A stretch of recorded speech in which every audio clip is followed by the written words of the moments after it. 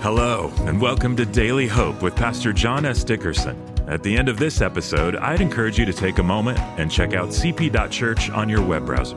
Connection Point is a church that is fully online, and we've created digital tools specifically to help you follow Jesus every day from anywhere in the world.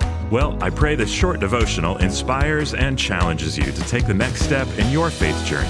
Now, let's hear from Pastor John. Hey, I'm so glad to see you today. I've got a question. Have you ever seen a mountain range off on the horizon? This is not something we see in Indiana, but if you've been to Colorado or even the Smoky Mountains here on the eastern seaboard, you see the mountain ridges and it kind of makes this jagged horizon on the edge of the earth. Well, what's interesting about mountain ranges is that there can be multiple mountain ranges between you and the edge of the earth. And when you see that profile, you don't actually know the tip of each mountain. One mountain range might be miles back, but if it's a bigger mountain, it looks the same size as the closer ones. And so all you get is this jagged silhouette, but those mountains are not all in exactly the same distance from you. Does that make sense? Multiple mountain ranges. This is a visual that I was taught during my seminary studies when it comes to Bible prophecy. There are many Bible prophecies that were fulfilled at one time in the past, maybe are also being fulfilled in the present, and will be fulfilled again in the future. Now, this is not true of every single Bible prophecy, but of many.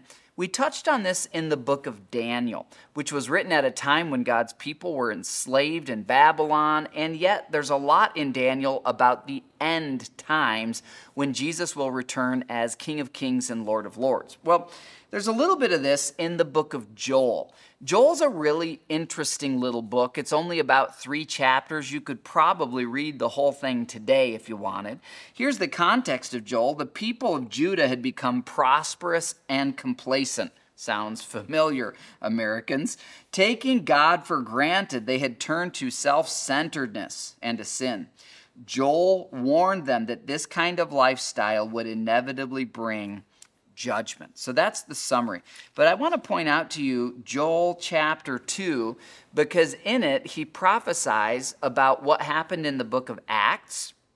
And then there's another prophecy just within these 3 verses I'll read you, which Jesus made the same prophecy about the end times. And you can find Jesus' prophecy in Matthew 24 and in Mark 13. But here's what Joel wrote in Joel 2, starting in verse 29. It says, quote, "In those days I will pour out my spirit, even on servants, men and women alike." So that happened in the book of Acts. Verse 30, "And I will cause wonders in the heavens and on earth, blood and fire and columns of smoke.